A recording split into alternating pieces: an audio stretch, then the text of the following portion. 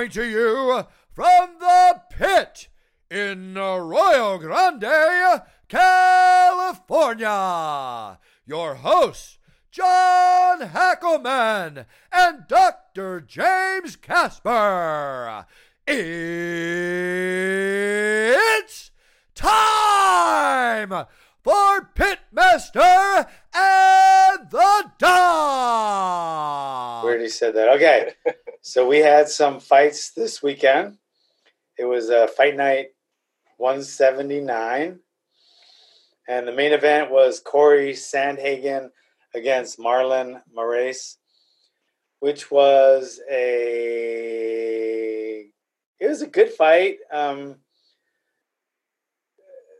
Not really. Sandhagen just lost to Aljamain, right? Did he? He lost to Aljamain Sterling in June. Oh, yeah. How did he lose? That was a submission. Round one submission, like 1 minute in. So I have a feeling he'll be back. It's weird how that works. Like, you would think if somebody beat someone, especially knocked him out, then someone that person that you knocked out, you could beat them. But it's not like that at all. It doesn't work that way. Never in fights, because styles make fights. Like, I mean, if you think back, if you got any of you old guys out there like me, like Ali had a really hard time with Frazier, even though he beat him. But then Foreman beat him pretty easily, and then Ali beat Foreman. Anyway. It all could depend on the night, the training, a lot of things, but styles for sure. Styles. Especially in MMA. So Marlon Moraes, he was just getting beat the whole first round. Like, he had no answer to Corey Sandhagen's height and reach. And Sandhagen's like 6 feet, 135 pounds. So he's a very, very tall guy for his weight. And he's good. He was landing kicks, punches. He was just out fighting him in every aspect. And then he landed a spinning wheel kick right to the top of the head. It just bounces off the top of Maurice's head, and he was done. I mean, it didn't knock him out cold, but it knocked him off balance. It stunned him, and then he got swarmed. Didn't he eat some punches after that? Yeah, but I think he was rocked with that one kick. And then he did accept some punches, and the fight was stopped pretty quick. I think his last loss before that was Cejudo. Oh, really? Yeah, because he beat Jose Aldo, and then now he lost to Corey Sandhagen. I mean, he's right at the top of the game, Marlon Moraes. I don't think he got totally dominated. He threw some power behind, like, the spinning back fists. Those were impressive. And Sandhagen had his hand up, but you could tell they still got through. And then what do you think about this technique in a fight? Pointing at the fighter and announcing to everyone in the room, his orbital's broken. Didn't Sandhagen do that in this fight? I think he did. Yeah, I think that was this fight where he was pointing at him, going, hey, his orbital's broken. He said he saw some swelling in his face. And I don't know if he's telling his corner or just kind of pointing it out to the other guy. I think he was saying that because it just happened to him in training, to his training partner, and it looked exactly the same, he said. So he thought his was broken too. Maybe he was just doing a good deed. Just letting him know, hey, it could have been. Keep hey, your guard up. By the way, FYI, your orbital's broken. But yeah, I mean, I don't know. I mean, I think it's a good strategy. I don't know, he's just trying to get in his head or whatever. Yeah, Sandhagen's impressive. I mean, his last loss was a submission to Aljamain. So now where does that bring it for the next fight? Because I think Marlon Moraes, did he beat Aljamain? Yeah. I think he did. Yeah, he knocked him out. He's the worst. That was the worst knockout. Oh, that was that horrible knockout. You're right. That was the worst knockout. That was a round one knockout. So now what? That was the worst knockout I've ever seen, ever. I think in all my years I did not like that knockout at all, and yeah, that was. Well, and Sandhagen lost to Aljamain, so yeah, where does that put him in a rematch? I don't know. I don't know if that's necessary. Who's number one on the? I don't know. Have to look it up. Yeah, so I would say he's gonna. That brought him up to at least number 2 in the world. So I say he's in line. So I don't know. Fight. You know, Sterling. That might be good. Yeah, that might be good. I don't know. Anyway, that was the main event. That was the main event. That was. You know, I'm always surprised when you go back and watch the replay of a head kick like that. That looks almost like a glancing head kick, and it led to a knockout. So yeah. When they bounce off the top of the head like that, it wasn't as impressive as the other head kick knockout, though. No. But still, impressive flexibility, impressive kick, and definitely led to the end of the fight. Yeah, I think they both caused concussions, and they both did the job. So if you look at a highlight reel from last week's or this last Saturday's UFC events, it wasn't that head kick knockout.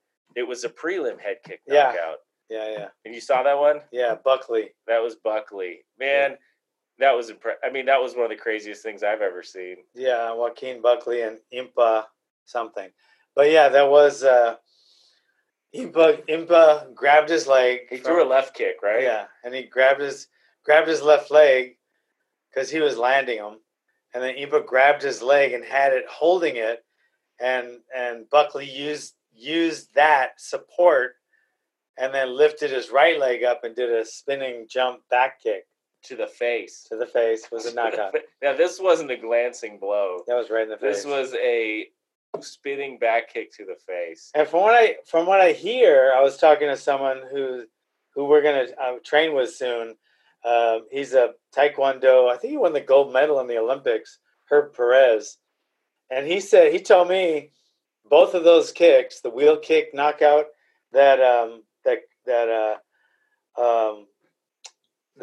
what do you call Sandhagen got, and this one, the one that Buckley got, he said they're both really common in Taekwondo tournaments. The spinning back kick? Yeah. Wow. He said that's a really common kick people use when they get their leg caught in Taekwondo tournaments. Wow. Well, impressive in the UFC. Yeah, it's very impressive. And it just shows that, like, everybody would dog everybody's style. You're Taekwondo. Taekwondo. It's terrible. Never work in UFC. Then came Anthony Pettis and his brother Sergio, and they were doing kicks off of the cage and spinning hook kicks and all these crazy, acrobatic kicks and Taekwondo. And both Pettis brothers, they are Taekwondo black belts under Master Bill Clark in the American Taekwondo Association.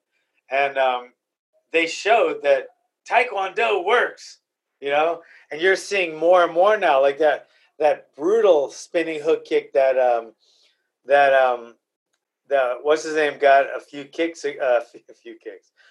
fights ago. Edwin Barbosa, he got a spinning hook kick knockout where the guy just like fell flat on his face, completely out. Head kicks work, head kicks work in the street, in the cage. Head kicks work. Now everybody, but the spinning kicks, they'll never work. Yeah, puts them in a precarious position. They'll get taken down. Nobody's going to get caught with they used to say head kick until Maurice Smith. Now they're saying spinning kicks until Edwin Barbosa. Now spinning kicks are landing a lot more.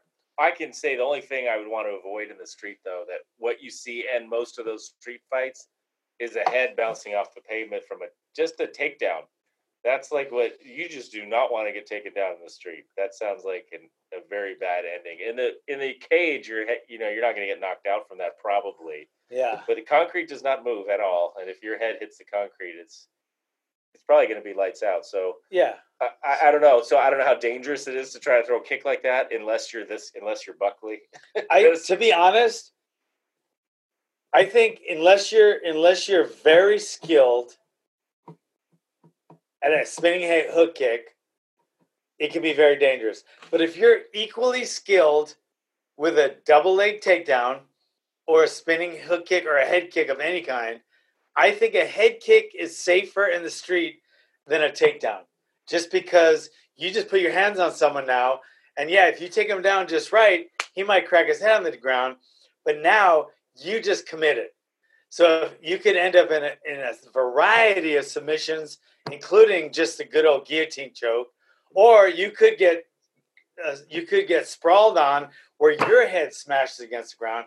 So, and kick, a spinning hook kick, yeah, it might not last, it might not land as often, but I think it's safer to throw a spinning hook kick or even any kind of head kick than it is a double leg takedown, unless you're very, very, very proficient at double leg takedowns.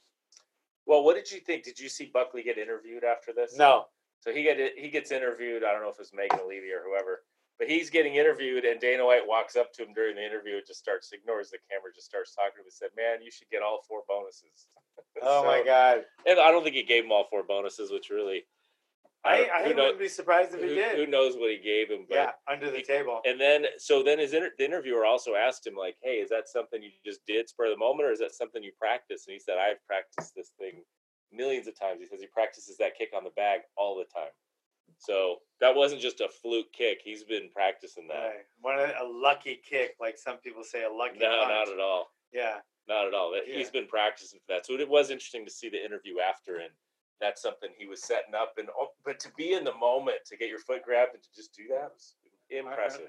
It's kind of like that jumping knee that Jorge Masvidal got. Remember that against Ben Askren? He was preparing for that too. And then they showed him practicing over and over. Repetition is the king of skill. It's the king of skill. So what else did you take away from these fights? Was there any other lessons besides repetition? Repetition, spin kicks work, head kicks work, and left hooks. There was 2 left hook knockouts too. With is there something to that left hook? Is that a good one? What? The left hook. The left hook is the best strike in all of MMA. But let me just tell you, there were a couple. Yeah, there was one, Dricus. I don't even know his first name because it's too complicated. That is his first name. Okay, I don't know his last name because it's too complicated.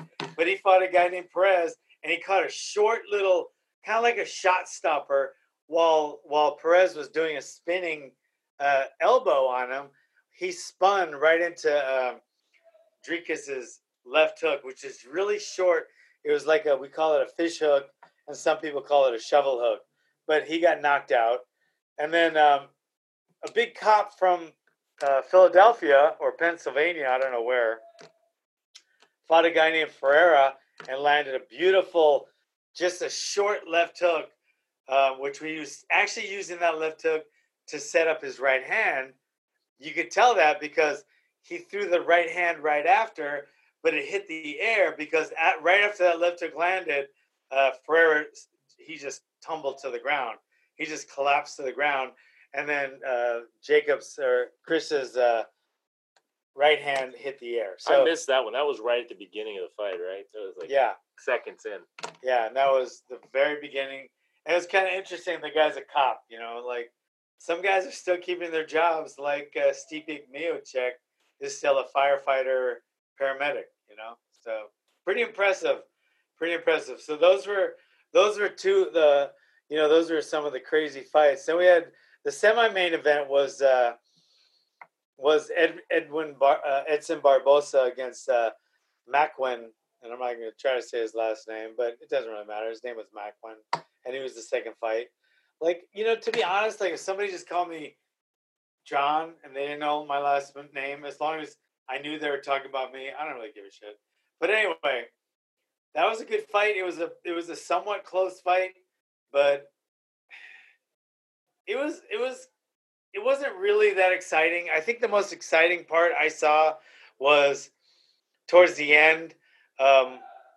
Edwin Barbosa, who's probably in the top 3 kickers in the world, he also has a beautiful spinning hook kick knockout, and he has some of the best leg kicks in the world. I mean, he drops people with I think he's the only guy that's dropped people with or won fights with body kicks, head kicks, and leg kicks. He has beautiful kicks. But he got some beautiful submission attempts, and he almost closed it with I don't know if it was a guillotine or it was an anaconda choke. I didn't know which one it was because they were like it kept changing because his opponent kept defending, but it was he had it cinched in and he got saved by the belt. But that was another win for Edwin Barbosa. Good fight. Not a great fight, but a good fight. And then probably fight of the night. I don't know. Do you know who it was? No, I think they gave 4 bonuses. I don't know what the fight of the night was. Because Tybura and Ben Rothwell, that was a good fight. That went back and forth. What happened at the end, though? Ben ran out of steam there. He just ran out of steam. Yeah. That was it. That was...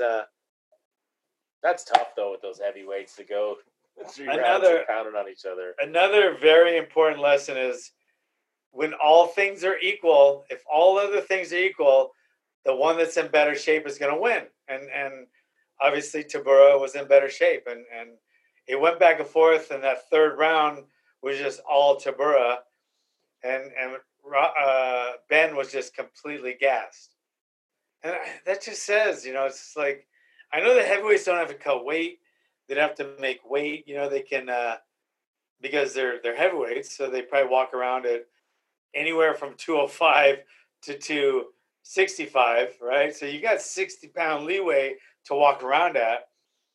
Unless you walk around at 280 or 290, then you don't have to cut. So a lot of times they just don't train as hard. They just don't train as hard. So I don't know, but he did run out of gas. That's for darn sure. Yeah, I saw that. Yeah, so it's tough. I get heavyweight's different. It's a different animal. It's a different fight. But anyway, hey, I did see the big news officially. What? Glover's fight is back on. What? Again. Where's he fighting? You're going. You should know. What? It's November 7th. So it's a big fight. It's a huge fight. Big fight. That's the contender fight. Like whoever wins that should be fighting for the belt. Yeah, that's a big fight. So we do have Glover going. Yeah, he's fighting Santos. Finally, they've both tested positive for COVID. They're both better. They can't cancel this fight. This has been booked 3 times in the last 3 months. Yeah. So plenty of time for both of them to train. Yeah, and they both. I'm sure they're both in great shape for this. Glover, I know, is. Glover has some of the best sparring partners in the world, and he has a great camp over in Connecticut. So yeah, I mean, I see this as a really good fight, and I'll be in Glover's corner. You're getting tested again. Jesus, isn't this done yet? It's like people, like the fighters, they're not gonna get it. It's not gonna hurt them. They need to get it. Everybody needs to get it out of the way. I mean, the more they keep people hidden, all locked up in houses and shit, it's just gonna destroy everything. Everything. Yeah, but I think having a fight with a guy has coronavirus, spreading it around to the other people there is what they're trying to avoid. Hopefully the fighters aren't going to get deathly ill from this. The statistics are they're not.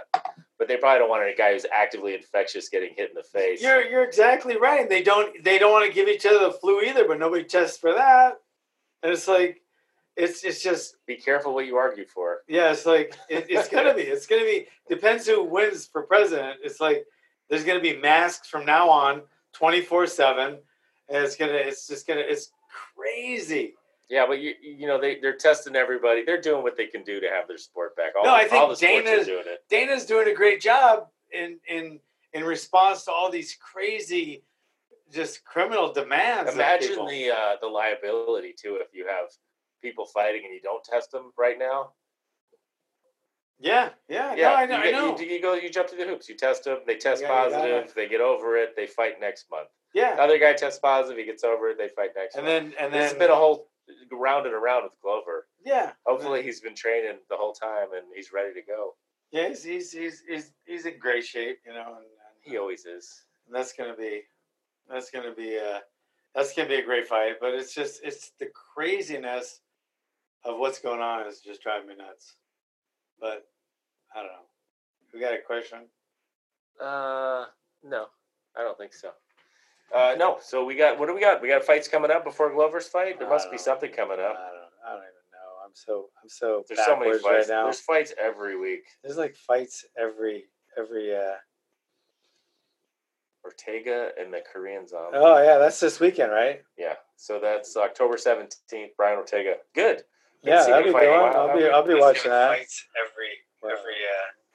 I'm gonna turn that. Brian Ortega. We have not seen fight since 2018 when he lost to Max Holloway. Oh yeah.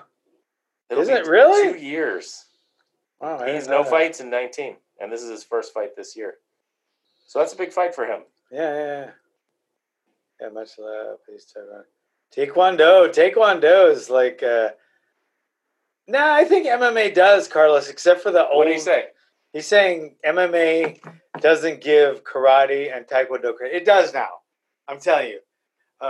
It used to not, and then came, some of the karate guys like George St. Pierre. GSP. And then you got Wonder Boy was Thompson. Karate. You got Wonder Boy Thompson now. But even before that, we had, Anthony Pettis. And there's people respect the hell out of Taekwondo now.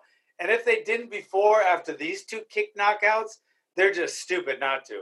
It was like karate guys and kickboxing guys didn't respect wrestlers. I can't take me down. I'll just hit him on his way in. I used to hear that. And then, boom, they get taken down. Wrestlers, I'll just take him down. I want him to get hit. Then they get knocked out on the way in. Right? Jiu-jitsu guys, same thing. I'll just submit him. Take him down, submit him. Right? That worked for Gracie. It did work in the first. It worked in the first UFC. But they should have evolved more, like a lot of people did. Now, you have to be a martial artist, not a partial artist. That's why we've had this discussion on the show is what's the best base for MMA in 2020. And I don't know. I don't even know anymore. I think the best base is just learning it all as seamlessly as you can. Be a martial artist, not a partial artist. But what the wrestlers have in their corner, they have the pedigree of competing, weight cutting, which is important for the sport. They have some of those other skills. So do a lot of kickboxers. Yeah. A lot of kickboxers. So kickboxing, but especially guys that have trained hard, like Muay Thai guys that have gone through those old school Muay Thai drills over and over, and they have to cut weight for fights too. Boxers do too. So a lot of see boxing as a base for MMA. What MMA? Who came out of boxing? Who's the best MMA guy out of boxing? Nobody. It's been kickboxers. Just because boxers kind of have a stigma against MMA, kickboxing doesn't. So a lot of good kickboxers have come.